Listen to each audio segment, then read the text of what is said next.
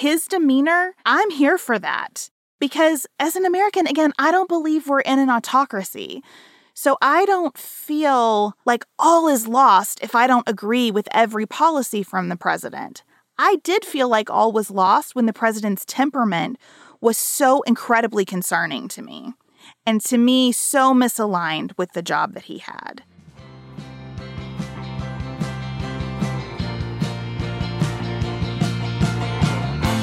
This is Sarah. And Beth. You're listening to Pantsuit Politics, the home of grace-filled political conversations.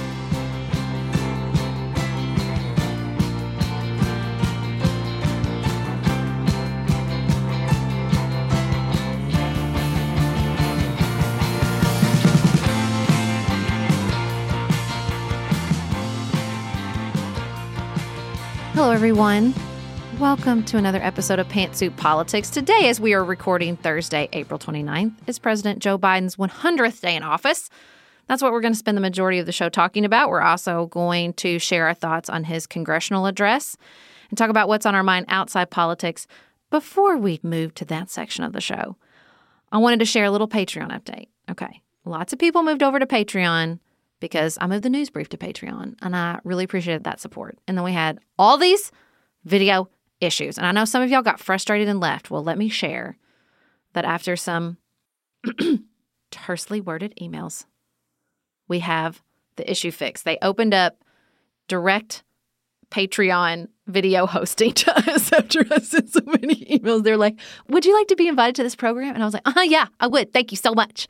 So it's pretty seamless now. I'm really happy with it. So if you left because of the frustrations over the video, come on back. The news brief is back in full swing without all the video issues. And I'm so thrilled. Me too. We all need you in our lives. And Sarah is also including a link to her lipstick every day. I just feel like you need to know because we get so many questions about that. Now you can just get it was just that was just like I have to address this. I'm spending too much of my time on this. So now I just build it right on into the programming. One more housekeeping update. We are working on an episode about the international vaccine rollout. We have loved hearing from international listeners about their experiences. We just got an email from Jordan. We've gotten emails from Denmark. We just want to know what's going on with you. So if you would send Elise an email at hello@pantsuitpoliticsshow.com. We love your pictures. We love hearing everything about what your experience has been like. There is no detail that we are disinterested in on this front. Quality sleep is essential. That's why the Sleep Number Smart Bed is designed for your ever-evolving sleep needs. Need a bed that's firmer or softer on either side? Helps you sleep at a comfortable temperature? Sleep Number Smart Beds let you individualize your comfort, so you sleep better together. J.D. Power ranks Sleep Number number 1 in customer satisfaction with mattresses purchased in-store. And now, save 50% on the Sleep Number Limited Edition Smart Bed for a limited time. For J.D. Power 2023 award information, visit jdpower.com/awards. Only at a Sleep Number store or sleepnumber.com. We are special breakfast people here at Pantsuit Politics, but not just when Beth and I are on the road. The truth is, I want something warm from the oven every Saturday morning and Sunday morning. It's just the truth. It makes it feel special, makes it feel exciting. I don't want to work at it. So the first time I ever saw Wild Grain, which is bake from frozen subscription box for sourdough breads, fresh pastas, and artisanal pastries, I was obsessed. You guys, I've been a member for over a year. It's amazing. It's so easy. Every item bakes from frozen in 25 minutes or less, no thawing required. You can fully customize your Wild Grain box. You can choose any combination of breads, pastas, pastries. You can even build a box of only breads, only pastas, or only pastries if you'd like. And for a limited time, you can get $30 off the first box, plus free croissants in every box when you go to wildgrain.com/pantsuit to start your subscription. Sometimes I make one single croissant just for me because I want to feel special, and they're so good. You heard me. Free croissants in every box. And $30 off your first box when you go to wildgrain.com/pantsuit. That's wildgrain.com/pantsuit. Or you can use promo code pantsuit at checkout. Do you want a bra that's sexy or a bra that's comfortable? Thanks to Third Love, you can have both. Third Love was started to take all the frustration, ick, and out of bra shopping. That's why they make solutions for every bra problem, aka problems. Their bras make it easy to bring back perkiness you haven't seen since high school, get smoothing you know where, and have straps that actually stay put. Designed at their headquarters in San Francisco and made from premium materials, they put every style through hours of wear testing on real women, including themselves, before it's given the stamp of boob approval. Comfort and support are guaranteed. Plus, whether you're a double A cup or an H cup, their virtual fitting room will help you find your perfect fit fast. And they've even invented half cups. No more feeling stuck between 2 cup sizes that don't fit right. It's time to get your bra plums solved. Visit thirdlove.com and get 15% off your order with code podcast15.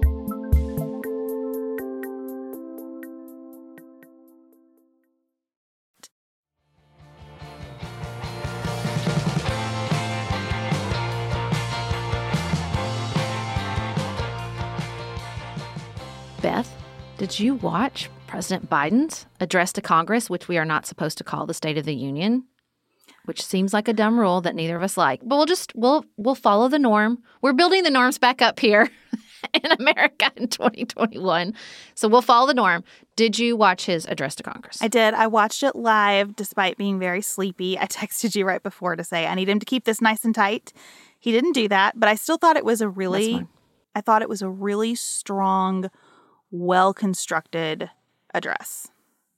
Yeah, I thought he walked that line between addressing a lot of things, some of which are pretty complex, but keeping the language simple, engaging, emotional. I felt like it had momentum. I thought they did a really, really good job. And I say they because there was a whole team that went into this. We all know Joe Biden didn't sit down and write that speech longhand, but I thought that his delivery was great. I thought the way he sort of moved through the priorities was wonderful. He definitely started with the successes. He inherited a crisis with COVID and the economy. And listen, I think he's right. I think he has a lot of really significant achievements on those fronts to celebrate. I think you can tell that there's a team behind it because they studied what time viewership drops off. And that's when he got into the more controversial but activism-driven laundry list of things he would like to get done. He spent the first segment of the speech when probably the most people were watching on really consensus-driven priorities using language that I think most Americans would feel really good about. He really carefully avoided any kind of culture war subjects. Mm-hmm. And I thought it was smart the way they used the clock in this speech to do everything that he was trying to do and do it when the right audience was still there for it. And it showed in the snap polling. I mean, it was really high. It was 89% thought it looked presidential. 79% were encouraged by what they heard and felt good about the future of America. And I mean, he really leaned into that optimism. And I think that the way to do that is to say, we did big things.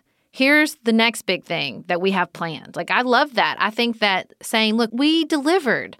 We distributed the vaccines. We got shots in so many arms. We're starting to open back up. We sent recovery checks your way. Let's let the government show up in Americans' lives in some very real and very basic ways that they can see. And let's talk about it a lot. We need that. The trust is so low.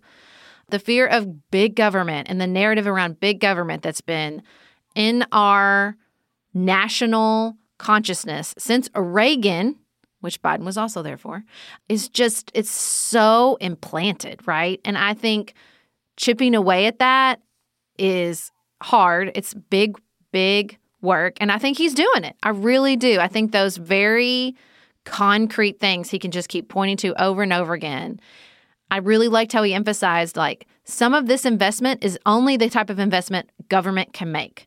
Government is the only institution capable of making investments on this scale, having impact on people's lives on this scale, because he's got lots of big government planned. And so I think leaning all into this is what's happened so far. Do you like what showed up in your life was a really good way to start. I enjoyed the kind of grace notes where he demonstrated a lot of respect for the Congress.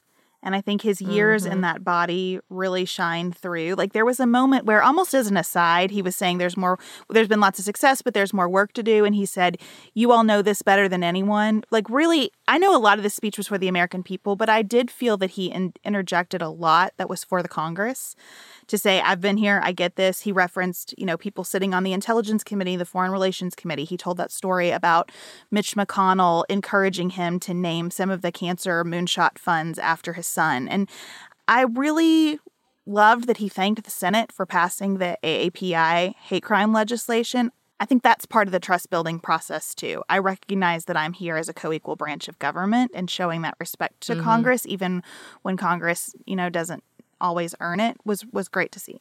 Yeah, and that's the hard part of these addresses, right? Is he's talking to Congress, but he's also talking to the American people. And so doing both of those things at the same time can be difficult. But I think he struck that balance.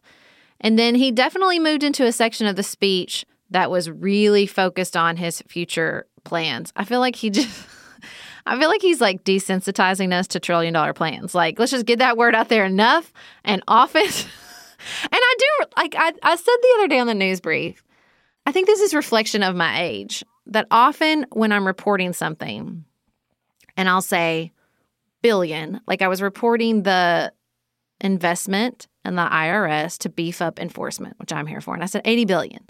And I thought, is that right? Is it million? And you know what? It's like never a million anymore. Like, it's just, that's not it ever when I'm reporting something and I think, wait, is it million? No, it's not. It's always billion. And I guess it's just because I'm 40 almost. And a million used to be a lot of money and now it's not anymore. And a billion used to be a lot of money when we talk about the government. And I think Joe Biden's like, it's not anymore, guys. It's always going to be $1 trillion. We're a really big country. Well, I do think there is a component of we're a really big country. 330-ish million people is a lot of people. And we know this about everything, right? You can't buy for a quarter what you used to be able to buy for a quarter. And that scales up to the millions, billions, and trillions. It is a lot of money. And I actually particularly hate that beefed up IRS enforcement as part of this. I totally disagree with that as a route to go. But I thought his presentation made a lot of sense. Here's what I want to do and why. Here's what I think that will do for you. I really think it is smart to wrap climate change in the jobs framing. And I think it's true. I think it's both smart and has the benefit of being true. So while I have some disagreement with portions of where he's going here, I thought his presentation of where he's going was very coherent and smart and really spoke to a broad coalition of Americans. Yeah, now I don't hate that. What I do hate is that the first question after any one of these plans comes out is, how are we going to pay for it? How are we going to pay for it? I said on the news brief, I really wish the first question reporters asked and the first pivot once we talk about what's in the plan is it worth it? Is it worth it? Because that seems to be the important question. If you look around America right now and think, well, the biggest issue facing the country in 2021 is the deficit, then I don't know where to start, because that seems like you live on another planet to me. We have so many big, giant issues facing us. And I think he did a really great job of talking about them and how they all knit together. It's not an accident that jobs was the word that he used the most, right? It's related to climate change. It's related to foreign policy. It's related to infrastructure. It's related to childcare, community college, all these different things. And to me, it's like, let's talk about, should we do this? Yes. I mean, that's my answer. Should we invest in childcare? Should we invest in education? Should we invest in infrastructure? Okay, if the question is yes, and these are our priorities, then is the price tag worth it? Is it worth it? Because I just feel like when we just talk about the cost, it puts us in this mindset of like what I don't love, which is when we're consumers of the government instead of citizens. Like, we are citizens. We are participating in a system that we hold the power in that affects every area of our lives. We're not just buying a car and deciding if the price tag is like right? And I just, I think the Republican Party's stance that like any government is bad has been really harmful. And I really like that he leaned all the way into this shift of, no, government can be a force of good in your life, but it costs money. And so I'm going to lay out what I think this money can do, what I think these policies can do in your life, and you tell me if you think it's worth it. I mean, The reason the Republican Party is struggling with messaging is we all know the answer. It is very popular. It is popular to tax the rich to pay for 2 years of community college. It is very popular. And this is the consent of the governed, right? If it's popular, then we should do it because that's what the government is there. That's what the people in Congress are sent to do, is represent our will. And so I just feel like he shifted that conversation, and I wish that so much of the media coverage would catch up to, we're talking about policies and the impact on people's lives. And the most important thing to me is not, well, how are we going to pay for it? I'm not saying that's not important. It is important. Of course it's important. But to center the entire conversation around that really bugs me. I think it's really hard for us to take in those numbers and assign them any meaning because they are so much larger than amounts of money that the vast majority of us are exposed to in life. I just don't know what $2 trillion means. If I'm going to be honest in my assessment of how much money it is, then I have to look at relevant points of comparison. For example, reporting that we've spent about $2 trillion in Afghanistan. And so is it worth it? I think is a good question. If you know this kind of money is flowing out of government anyway, where do we want to put it that we're going to get the most return, I think is a relevant question. So I watched Senator Tim Scott's rebuttal to President Biden's speech, which I thought was interesting. I watched both Senator Tim Scott, and I don't know how many people saw it, but Representative Jamal Bowman also offered a rebuttal. He is a Democrat, but he offered a rebuttal from the Working Family Party, sort of the really progressive caucus within the Democratic Party, which I thought was a choice. But Tim Scott's rebuttal more directly addressed what Jamal Bowman was saying than what President Biden was saying. So Senator Scott was talking a lot about how, I think the theme was, we shouldn't apologize for America. Things are pretty good here. We're not that racist. We aren't in dire straits. There's a ton of opportunity here. If you work hard, you can have a great life here. It was interesting to me because I don't think that's super far from what President Biden actually said. He did do kind of an American exceptionalism run in his speech, and he did speak with a lot of confidence about where we are. I wish that we could get out of that framing of, is everything the worst and falling apart and we need to spend all this money to fix it? Or is this the best country on earth and nothing could possibly be wrong, and so if government would just get out of the way and let us live our best lives, that would be true? Into the space that I think President Biden is trying to occupy. I feel most aligned with him on this subject than just about anybody else that I hear. Because what I hear him saying is America is a fantastic country, and we are well positioned to be even better. And so why wouldn't we be? And if we want to be a world leader, as we have for the past 50 years at least, we're going to have to invest in the next round of being a world leader. And if we don't, maybe we're still a great country to live in, but we are a very different country relative to the rest of the world than what we've been. I think that's correct all around. And that's why, even though these numbers are really big, I agree that only the federal government is positioned to invest in our infrastructure at the level needed to sustain our place in the world. That's a really different conversation, though, than America is the worst or the most amazing and,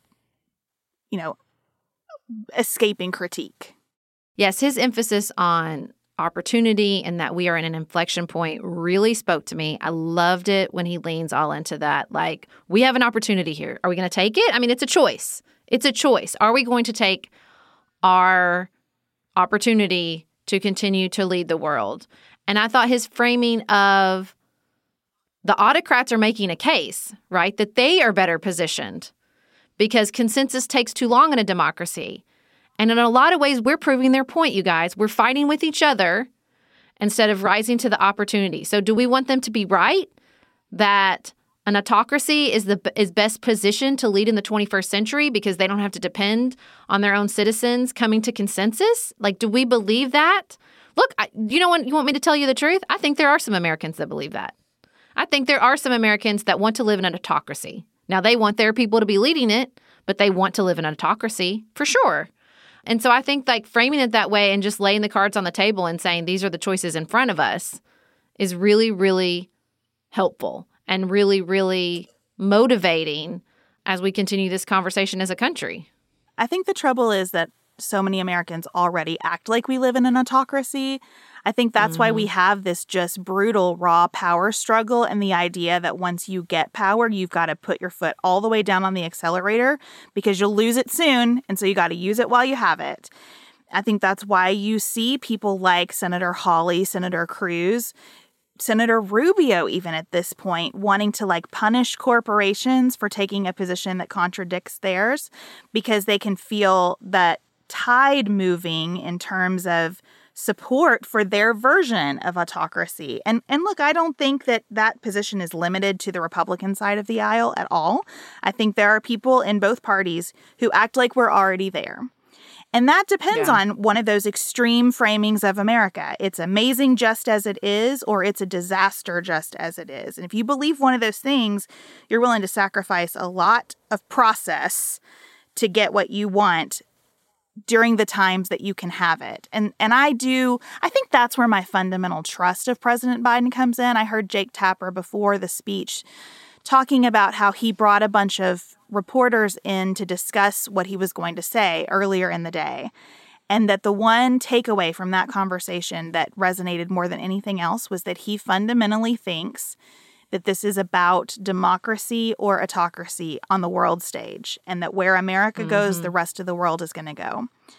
And so in a way, it's about infrastructure or supporting American families. But I do not think that is his driving motivation. And I trust the underlying motivation here. How did you feel about the overall breakdown of the speech? I was not surprised to hear so much about COVID and the relief early in the speech. I thought he spent a substantial portion pitching the infrastructure plan and the Families Act, which didn't surprise me. And then he kind of moved through everything else at a pretty tight clip. Police reform, equal pay. There wasn't a ton of time spent on immigration, which is definitely his sort of weakest point if you're looking at polling. But I think that, to me, speaks to their overall strategy, which is the more we talk about it, the worse it is. So, you know, we're going to try to fly under the radar, especially on things that are very controversial. And so in some ways I thought, I'm surprised you didn't spend more time on it. And then in other ways I thought, no, this is the strategy. The strategy is not give them a lot of ammunition to use against me on things I'm already weak on. I think the strategy is a smart strategy. I also think we are in a moment that calls for prioritization, and I appreciate that he recognizes that and is doing it without leaving anything else off. I mean, he got in the things that people needed to hear from him. I was particularly pleased that when he waded into, I thought the most controversial sort of culture war thing that he waded into was bringing up the transgender legislation. But I loved that he framed that so positively. The president has your back if you're transgender. What a perfect way to address that, frame it positively, and move on. I thought that was beautifully done. I felt that way about most of it. There are populist notes that I think play really well from him, and that's where I get the most uncomfortable. Like, one of the biggest applause lines in the chamber was about sort of, we should build these wind turbines in Pittsburgh, not Beijing. And that's where I kind of sit back and think, no, you've lost me here. This is not where I am. He loved that line, though. He leaned all the way into it. You could feel it. Like, when he talks about made in America and buy America, like, he's here. He's in for it. He's in it. He's in it to win it. He loves it. And my disagreements with him, though, are always kind of quibbles instead of, like, with President Trump, where I just thought, like, I fundamentally don't trust where you're coming from. With Biden, I think, like, I don't want to spend a bunch of government money on wind. I just don't. I think the place for clean energy investment by the government is nuclear power. That's where I think there's the most potential. That's where I think only the government can bring the kind of research and development dollars to do it safely that is needed. And so I don't want to talk about building wind turbines on taxpayer dollars in Pittsburgh when I think the clean energy investment from the government ought to go to nuclear. But, like, that's the kind of thing that I think he would sit down and negotiate on. Yeah, he'd be like, okay, let's talk about it. Let's talk that through. We might not agree, but I think he would hear that. You know, the tax stuff, the pay for, I always struggle with round numbers in federal policy. I feel the same way about the $400,000 commitment. So he said, I'm not going to put any more tax burden on people who make less than $400,000 a year, which sounds fine. That is a lot of money, but it is a lot more money to me here in Kentucky than it is to somebody living in California and facing the kind of home prices that are in California. Mm-hmm. I feel the same way about the $15 minimum wage. That's a great, sustainable living in some places and just not enough at all in other places. And so I think those round numbers out of the federal government are hard. The thing that I am most interested in around our tax policy, I have no problem with wealthy people paying more. None. I have no problem with paying more for myself to make some of these investments because I do think they're that important and we're there. We need to spend more money. We are going to have more tax revenue coming in. I want a simpler tax code in the process. I do not want to layer those ideas onto the existing monstrosity of our tax code. I particularly don't want to give the IRS more enforcement money to go audit people within the confines of this ridiculously complex tax code. And I just kind of start from the proposition that, let's talk about raising more revenue.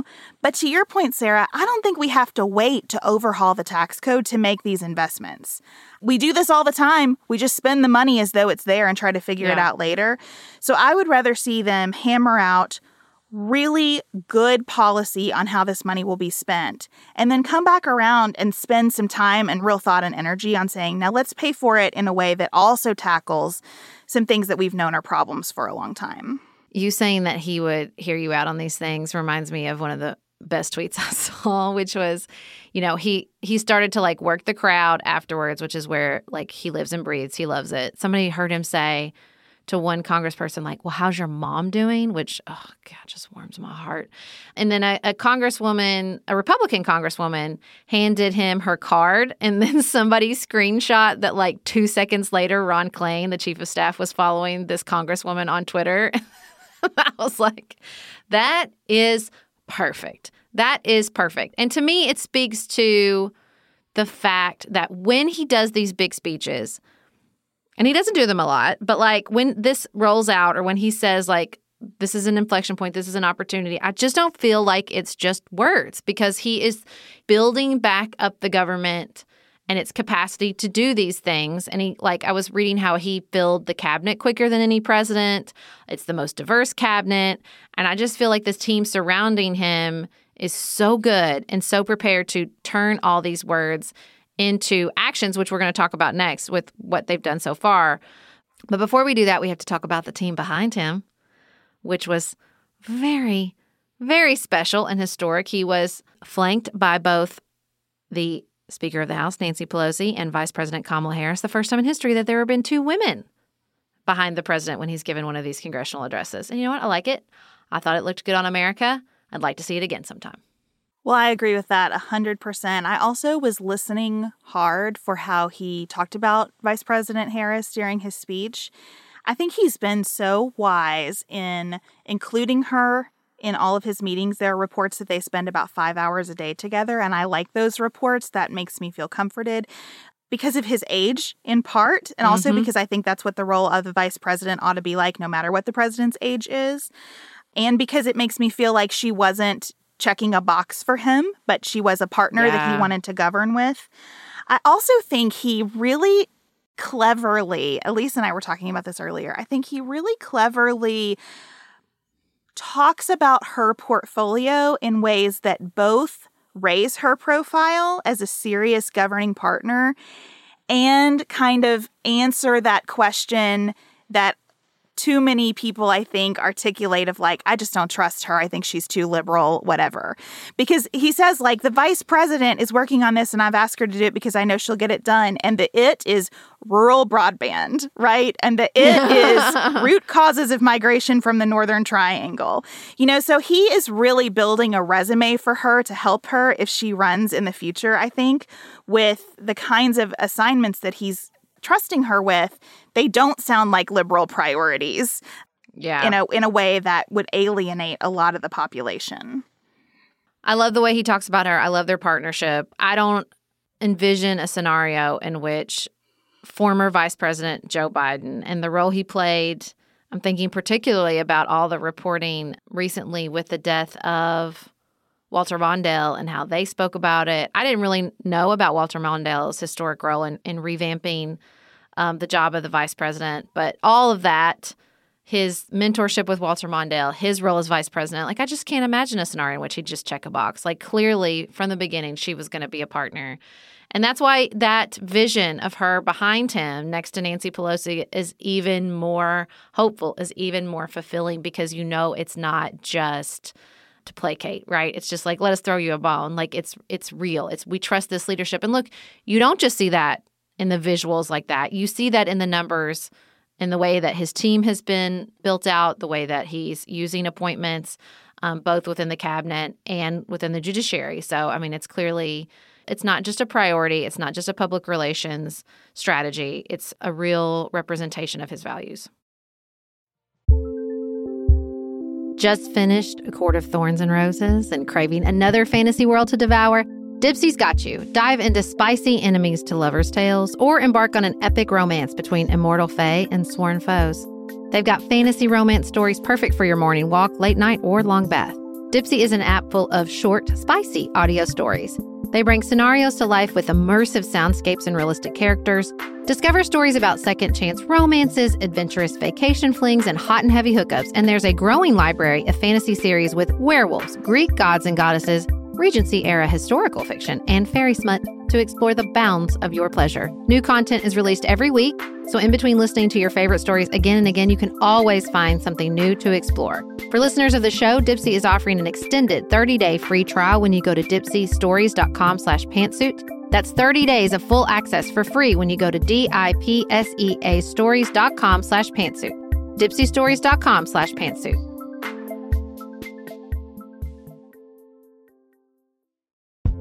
If you're looking for a very quick salon quality, but not salon priced manicure, Olive & June has you covered. We've talked about Olive & June's Mani system before. It has everything that you need for a professional manicure in one box. Salon grade tools, your choice of 6 polishes. Those polishes are going to last you for 7 days or more. The cost breaks down to about $2 a manicure. Olive & June also has press-ons if you want. What I love, though, is that Olive & June each season is coming out with new colors, and I just got a set of spring and summer colors in quick dry polish. And they say this dries in about a minute. It seemed dry to me in about 30 seconds. It was not kidding about being quick dry. I also love the light colors in this set. There is a huge range. My favorite one is called Kitten. It's like a pinkish gray. The quick dry polish gives you full coverage in 1 or 2 coats. It lasts for more than 5 days, and it is offered in more than 40 cruelty-free and vegan polishes. Olive & June just understands what's happening in our lives, that we need to move quickly, but we want to look great and feel great and have fun in the process. Visit oliveandjune.com/pantsuit for 20% off your first system. That's oliveandjune.com/pantsuit for 20% off your first Mani system.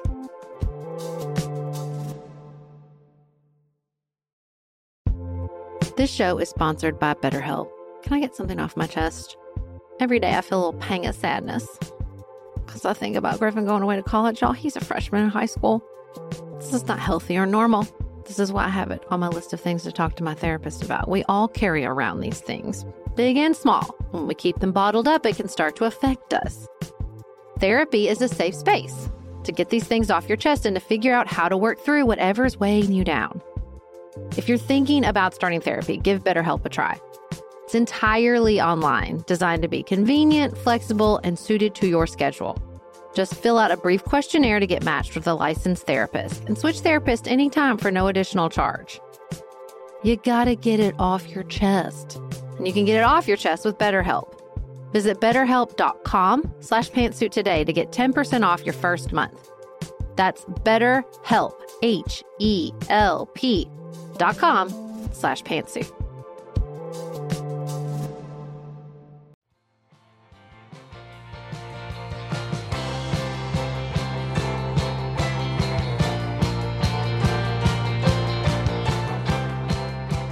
Okay, Beth, we are recording on the 100th day of Joe Biden's presidency. So let's talk less about the words from last night and more about what we've seen over the past 100 days. The headline for me is that I think Joe Biden is very good at presidenting. I think he wants to be the president. I think he wants to do the job. I think he is serious about it. I honestly went into the speech last night very ambivalent about whether he needed to do it, because there was a part of me that really liked the vibe of, I'm busy, I'm doing my work. Yeah. You guys can follow along. I'm not going to give you something to talk about and criticize. I'm just going to be over here. You know, read the stuff as it comes out, and you do your work and I'll do mine, and here we all go.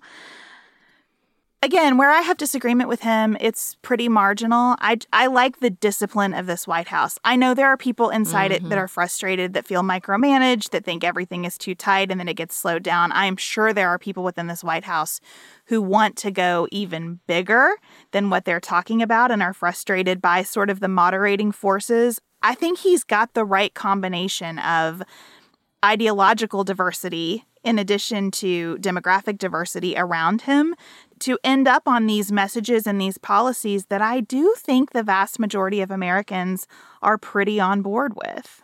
The Washington Post has a rundown of where he stands on his campaign promises, from the 200 million shots to rejoining the Paris Climate Accord to foreign policy, rejoining the World Health Organization, immigration, other topics like how he's appointed people to his cabinet. And there are so few. I think the only two that have seen no action is send legislation on gun control to Congress and create a national commission on police restructuring. But there are so many things that he talked about, that he promised, that he has either completed, that they're working on, that they're in progress, that the steps have already begun. And what I see when I look through this list, because look, let's be honest, I'm a Democrat. I've been a Democrat for a long time, since I was 18 years old. I'm not going to quibble with a lot of the policy. But what I see is exactly what you described, this really fantastic balance of people who have been at it a long, long time, including the president himself, but who have learned lessons, because experience is only valuable if you are willing to learn the lessons from that experience. And people who are, newer in their experience and see the world in a different way. And so not only do I see this team that lets their experience work on them, but also lets the current moment work on them. I could not anticipate a Joe Biden presidency that was willing to go in and go big in the ways that he has. I mean, I'm going to be real with you. The highlight of the first 100 days was the reporting that he sat down with a bunch of historians. I don't know what that says about me, but that moment when I was like, for those of you who haven't heard this reporting, like, he sat down with all these historians, including, of course, Doris Kearns Goodwin, and talked about, like, what do you see right now in America? What do you see happening? Is there a scenario in which I could go too big right now? And I think the resounding answer was like, no. You are facing an FDR LBJ moment. Lean all the way into it.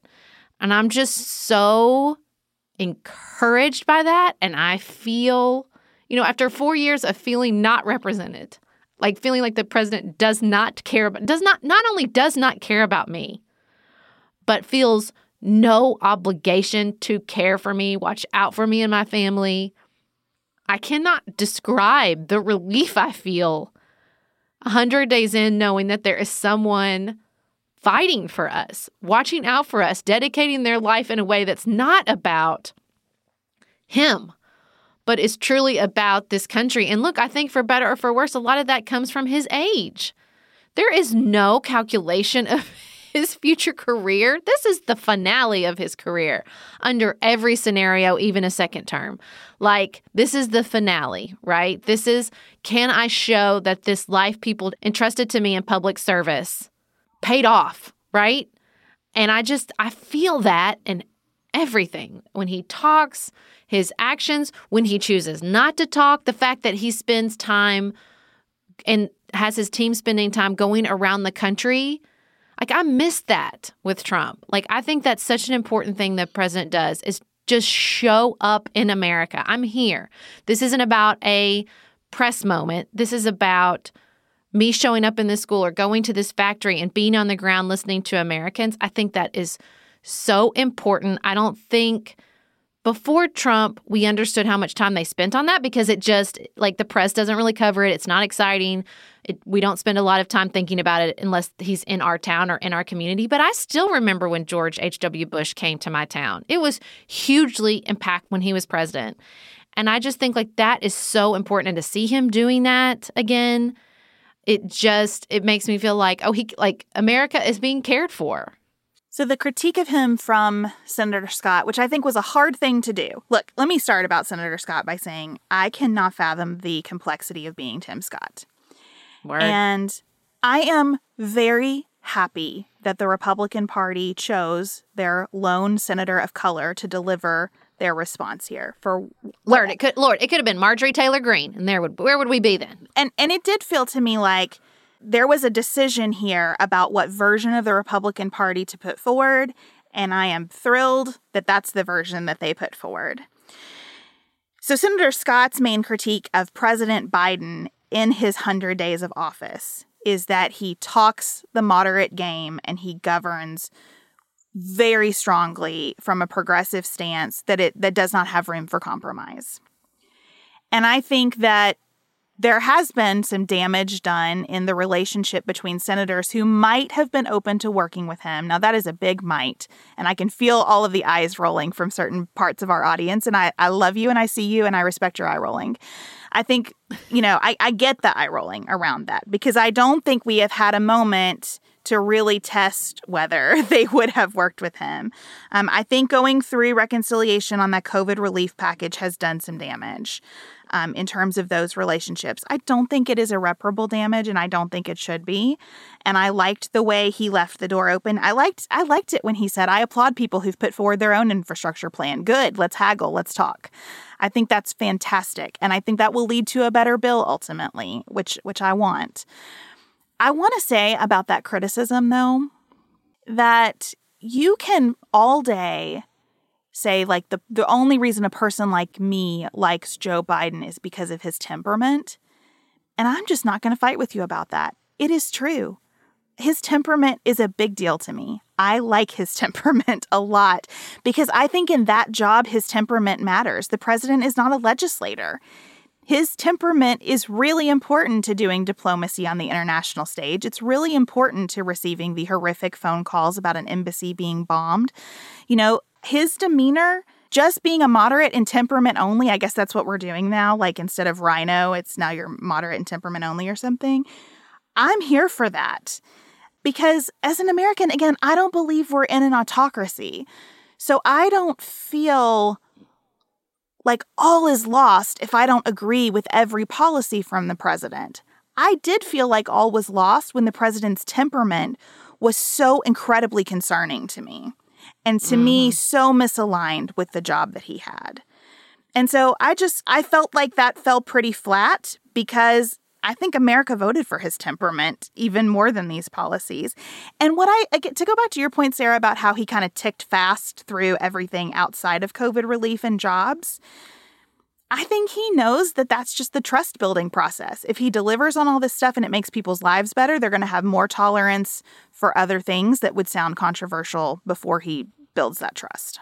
Well, and the reason I don't want to listen to this critique from Tim Scott, I mean, I take it, but I disagree with it pretty passionately. Because the other moment in the first 100 days where I thought, is when they said bipartisan to us means the American people, not Congress. Because the Republican members of Congress, the Republican Party, as represented by its leadership, has forfeited all credibility on this. You don't want to talk about policy, and you haven't for years. You want to keep fighting the same fights that get you elected. And the fact that he stood up and said, I'm not going to do that anymore. We say on this show all the time, we fight the same fights and the world changed. And I felt like Joe Biden stood up and said, the world changed. We're not going to do this anymore because these are moderate policies. 2 years of free community college is a moderate policy. If you ask most Americans, that is a moderate policy. And I mean, like, what we find is a lot of agreement from people who are strongly Republican and strongly Democrat on, like, should 2 years of community college be free? Yeah, it should. Is a high school enough anymore in 2021? No, it isn't. And I just think, like, they're reformulating of that to say, like, no, we're not, you don't get to pick this anymore. because you weren't fighting fair. You don't get to define the battle because you were lying. That was never the battle to you. The battle was purely about power and never about policy. And so we're not going to pretend like it was anymore, guys, because you're never going to vote for it. Lisa Murkowski getting all pouty last night, like, come on, because you're not going to vote. You're not going to join and get those 60 votes anyway. So what are we doing here? Stop. Like, I just feel like he had enough experience in Washington and had seen it from the front lines. And I think a lot of this is like Ron Klain, too, just being like, hey, guys, no, like, we're not going to pretend anymore.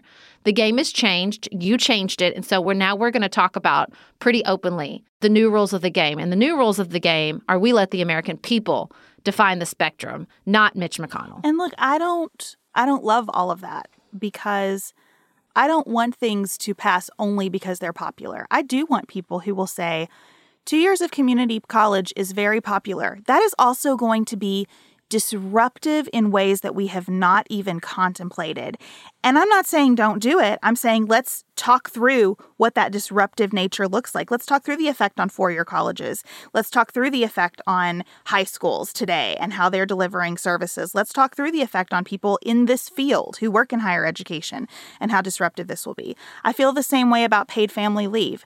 Conceptually, I am 100% supportive of that. In practice, the current FMLA structure results in some really bad scenarios for employees. If you have a chronic illness and your chronic illness leads you to not have to consistently be out for 12 weeks, but to have a doctor's appointment here and a day when you've crashed there and 3 days over here where you're taking a new medicine and it knocks you off your socks, you and your employer are going to get into horrific battles over FMLA and how it applies to you. Okay, so that's where I want the Republican Party to be able to say, let's come in from the business angle and talk about how does this actually unfold? Because yes, paid family leave sounds fantastic. How do we do this in a way that encompasses some real world experiences where the government getting involved before has had really strong benefits and also some not so great things. Like policy needs to be worked on by people who have studied it, not just by everybody going, yep, that sounds really great. Because on the other side of it, the people who experience the one failure of the policy or the one hard thing will do what happened in the Reagan era and say, like, well, government getting involved at all is terrible, right? Like, we need that back and forth. And so it makes me sad that group of 10, 12 Republicans who might be well suited to have this conversation are just walking around like unwilling to earn some trust themselves. Because do I think Lisa Murkowski and Mitt Romney have something and Pat Toomey to add to these discussions? 100% I do. So uncross your arms and do it. Because he's trying to earn some trust. Why don't you do the same? And I think they should have taken that COVID vote as a way to say, we're here for it. Now give us a seat at the table on trillions of dollars of infrastructure. Yeah. I mean, I think if AOC was president, I would be more concerned, right? But she's not. It's not just somebody who's like, that sounds like the right thing to do. And I'm not dissing her. I love her. I think her vision is part of the progressive momentum in the Biden presidency. I think you need people with vision. And I love that we have vision and we also have someone like Joe Biden who is not just saying this is the right thing to do, but is saying like, oh, no, I've seen this play out and we're going to deal with the complexities. Because, I think with the Reagan era, it wasn't about government. It was about power. Like, it wasn't about big government is, we've seen big government play out in our lives beyond like, oh, I don't know, desegregating schools that we don't like and that we have to push back because we saw this play out and there was too much complexity for us. Like, I think it was not to be like painting with a very broad brush across a very wide section of the population, but I think that was, oh no, we want the power for ourselves. We're going to create fear around the government. But it's not like they even really shrank the government. They just put the government in different places where they wanted it to go. That's right. But the way that era is held up among Republicans today, and the way Ronald Reagan is particularly venerated, is based on those quippy, like, I'm from the government and I'm here to help, are the most dangerous words in the English language. Mm-hmm. That idea that when government gets involved, things go awry. And you know what? They do. Like, as much as I agreed with Biden when he talked about, he did kind of a we are the committee moment, right? Where he said, the people are the government. You and me, not something far away. I totally agree with that. And also, I think it's important to recognize that there is an enormous power. The reason that he wants to bring the government to these problems is that the government is a little bit more than you and me. It's got a lot of power that it can bring to a situation. And so recalibrating on that, I do think takes two healthy parties, and I wish we had them. What was the moment you were most disappointed in the Biden administration the first 100 days? Certainly the southern border situation has been most disappointing to me. And even in like smaller ways, I was so delighted that he formed a commission to work on reuniting separated families. And that commission hasn't made a lot of progress. I understand that these are really hard things to do, and it's unfair to judge a person on the mess that the previous person made. But that is a part of being the president, and seeing the competence of the administration around COVID in particular makes me think I would like for them to step up their efforts to manage that situation as competently and effectively as they're managing other things. And again, like, I recognize that's a tall order. That's an area that I think requires as much focus in some ways as what's going on with COVID, because I so believe that what the Trump administration did at the border is going to haunt this nation for a long time. And I want that kind of effort being brought to bear. Yeah, I don't feel that as much because I think it's just reflective of how much damage the Trump administration did to the immigration system that's probably hard for most of us in our everyday lives to comprehend. And I think their slowness is indicative of just what a disaster it was. That's really hard for all of us to comprehend. I think my biggest moment of disappointment was in the press shop. There was an aide that was accused of sexually harassing, pretty credibly, there was like text messages and emails, a reporter. And the first response was an apology. He later stepped down, but to me, it was not soon enough. And I did not enjoy the apology is enough response in that moment. And I felt like it was a pretty big disappointment, even though they fixed it later. I wish they'd done it correctly the first time. The weirdest feeling that I have today, as I think about the 100 days, is just being kind of despondent over COVID, because he has come in and made such a dent so fast, given where we were. And when he talked in his speech about American vaccine distribution throughout the world, I just thought, like, oh my gosh, if our country had brought all of our tools to COVID instead of just our incredible scientific research and manufacturing and distribution skills, like, we brought those, right? And the Trump administration played a part in that. We brought some of our skills to the COVID situation. If we had brought all of them and used more of our tools, what suffering could have been avoided here? How much more quickly could we be doing vaccine diplomacy in a way that so restores trust in the world and so restores American leadership? You know, I'm just having a moment of real lament about the incompetence, not just of the previous administration, but I do think that if President Trump had from the beginning said everybody just needs to wear a mask, I can't even imagine how differently this all would have played out. And it makes me really sad.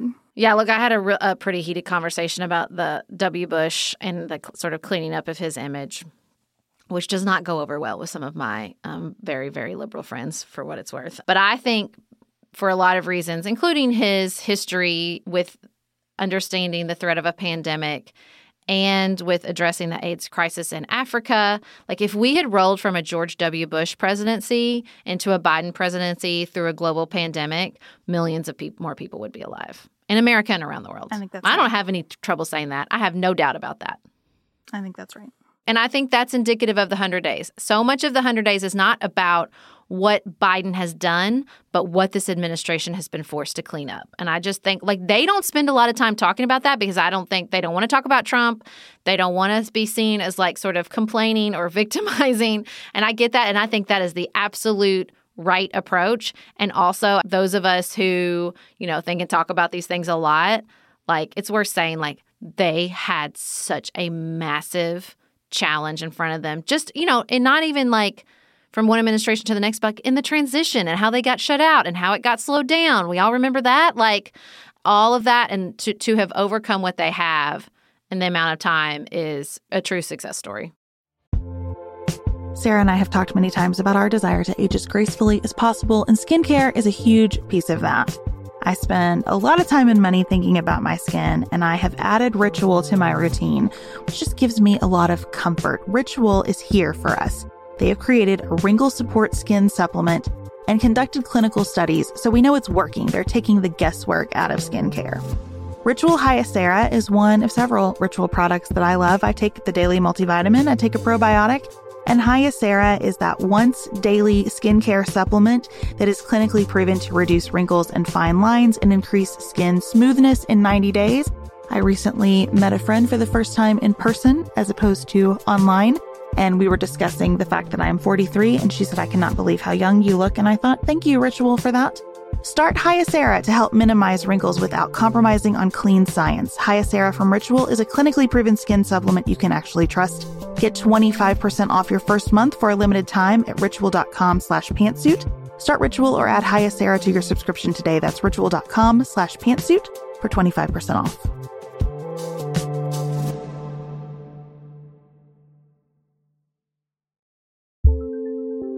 There's not much worse than a dry and itchy scalp. Also, when you get your hair colored and then it does not last as long as you and your stylist discussed. It could be that unfiltered, mineral-filled water is the culprit. Hard water is a leading cause of damaged hair and dry, irritated skin, and about 85% of the United States uses hard water, filled with dissolved minerals and added chlorine. That's where Canopy's new filtered shower head comes in. Canopy, known for their beauty hacks and reimagined humidifier, has revolutionized the filtered shower head. Dermatologists recommended this unique 3-stage filtration system greatly reduces contaminants and odors in your shower water, leaving you with healthy hair and glowing skin. Best of all, the Canopy filtered shower head is hassle-free. Installation is a breeze, and its unique quick-release filter replacement feature allows for seamless filter replacement unlike any others on the market. Go to getcanopy.co to save $25 on your Canopy filtered shower head purchase today with Canopy's hassle-free filter subscription. Even better, our listeners can use code PANTSUIT at checkout to save an additional 10% off your Canopy purchase. Hurry, your hair and skin will thank you.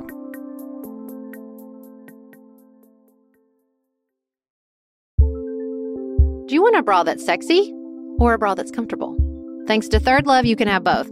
Third Love was started to take all the frustration, ick, and out of bra shopping. That's why they make solutions for every bra problem, aka problems. Their bras make it easy to bring back perkiness you haven't seen since high school, get smoothing you know where, and have straps that actually stay put. Designed at their headquarters in San Francisco and made from premium materials, they put every style through hours of wear testing on real women, including themselves, before it's given the stamp of boob approval. Comfort and support are guaranteed. Plus, whether you're a double A cup or an H cup, their virtual fitting room will help you find your perfect fit fast. And they've even invented half cups. No more feeling stuck between 2 cup sizes that don't fit right. It's time to get your problems solved. Visit thirdlove.com and get 15% off your order with code podcast15.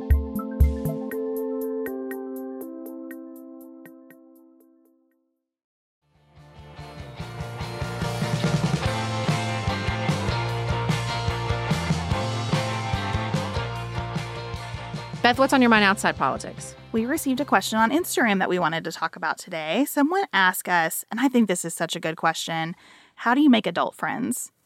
I was thinking about this when she asked and looking around at my own friendships. And I think the truth is so much of it is proximity and stage of life right now for me. I'm very close friends with the people I go to church with. I'm also very close friends with the people I go to church with who also have kids my age, whose friendships in school, like, we see each other at the same events, we do. And, like, I'll hear them talk about friends, and I'm like, why don't I ever hang out with them? I'm like, oh, it's because their kids play soccer together. Like, and my kids don't play soccer. So I think so much of the adult friendship right now is about proximity and stage of life. For me, I mean, that's like I have 2 baskets of friends. I have, like, my friends in my life in Paducah, and then I have the friends I've had for a lifetime who I talk to on Marco Polo a lot. My best friends from college and my best friends from law school. And so I think, but to me, that's not like making adult friendship. The friendships you make in those like really formative ages of life when we have lots and lots of time to hang out and bond, to me, are like a totally different thing. I think that it's really difficult. My friendships are drastically different post-COVID than pre-COVID. And I think that's for a lot of different reasons, but I'll tell you that making some of those friendships, especially with people like in my neighborhood who I've become very close to during the pandemic, There are moments when I am as anxious about asking people over to dinner or something as I would be asking someone to prom. It is hard. I think it is hard when you are becoming friends with people to say, like, do you want to hang out? Like, it's just difficult. You don't want to assume anything. You don't want to impose on anybody. You don't want to seem desperate or something. And I think it's really vulnerable. And I'm grateful that the pandemic has just kind of stripped everything away enough to make me vulnerable enough to like say to people, no, I would like to hang out. I would like to play cards. I would like to make you dinner. Well, that's funny. My anxiety does not show up in the asking. I will ask anyone for anything at any time. I do not hesitate. I'm just an asker. It's the part of my personality. My anxiety shows on the back end. Like after the event is over, I'm like, was I too rude? Did I say that? Did I make them mad? Did they not like that opinion? Like, then I'm like doing a lot of Monday morning quarterbacking. And I have to remind myself, everybody's doing that. They're not thinking about me. They're thinking about themselves. Did I make somebody mad? Did I hurt somebody's feelings? Like, to me, my anxiety always shows up on the back end. And especially like COVID, like being way more engaged with people and having longer evenings together. I just have to realize like, oh, that's a thing that used to happen. And I need to like remember that it's not helpful and anxiety lies and just get past it. And I think on the back end side, just the best thing is when someone texts and says, that was really fun. Then all of that leaves my body. And I'm like, whew, okay, I thought it was really fun too. I'm glad everybody else thought it was really fun. But I think just leaning into the vulnerability and deciding that it's important to you and to prioritize it, because I think the other thing about adult friendships is it just becomes like the sort of extracurricular thing that's nice if you can have it, but that's not really true. It is essential to happiness and good mental health, and not that it's like this productivity thing you should check off your list, but to like care for your soul, you need friends, and that takes effort. It's not just going to fall into your lap. It's going to take, I have had fights with my friends. I think that's an important thing we don't talk enough about is like how to solve conflict inside of a friendship, because the narrative becomes like, well, if there's conflict, it's not a good friend and you're out. And I do not enjoy that narrative. Not that I don't think you should, leave toxic relationships, but I think that any relationship inside a friendship is going to involve some conflict. You're two different people, no matter how much you're in the same stage of life. And so just like, I wish we had more conversations about that and that happens and that's okay as a part of building these friendships. And I think one reason that you have a lot of friends, Sarah, is because the way that you will ask anybody for anything is a real gift. You will send me a Voxer note about something that's hard. It is not connected to anything else. It is not like part of a thread of conversation we've been having. It's just like, here's a hard thing, I'm sharing it with you now. And that's just a gift. Like that invites everybody else to bring their stuff to the party. And that's where like the real connection is. I love getting a text message that's just like, how do you do this? Or like, what are you struggling with today? Or like, let me tell you about this fit that my child had. It just it is so good and so rich and so healthy. And I'll tell you, like, the environment that I was in before I worked from home, the kind of work environment I was in, I didn't feel any space for that. I felt like all of my friendships also had an element of, and I had good friends then and I love them and care about them, but I also felt, probably because there was a professional gloss in a really competitive environment, that there was always kind of a jockeying for like, who's doing the best at life. Who's doing the best at life, yeah. And I really am feeling better now that I've let go of that. Yeah, because friendship is to cure loneliness. And so unless you're sharing things so that somebody else can say, oh yeah, me too, then what are you doing? You're supposed to be sharing not just like your successes, although I think that's an important part, but the struggles, so that somebody can say, me too. That's the joy, that's the gift, that's the blessing of a really good friendship. 100%. Before we wrap up, quick Peloton update. I love it. You are all right. I did want to share because I'm getting many questions. My leaderboard name is Bluegrass Red, and we have decided that our Pantsuit Politics tags on Peloton will be best ride available. Is that not the best? And Pantsuit Peloton. And we are working on a group ride. Stay tuned. Thank you for joining us for another episode of Pantsuit Politics. We will be back in your ears on Tuesday. And until then, keep it nuanced, y'all.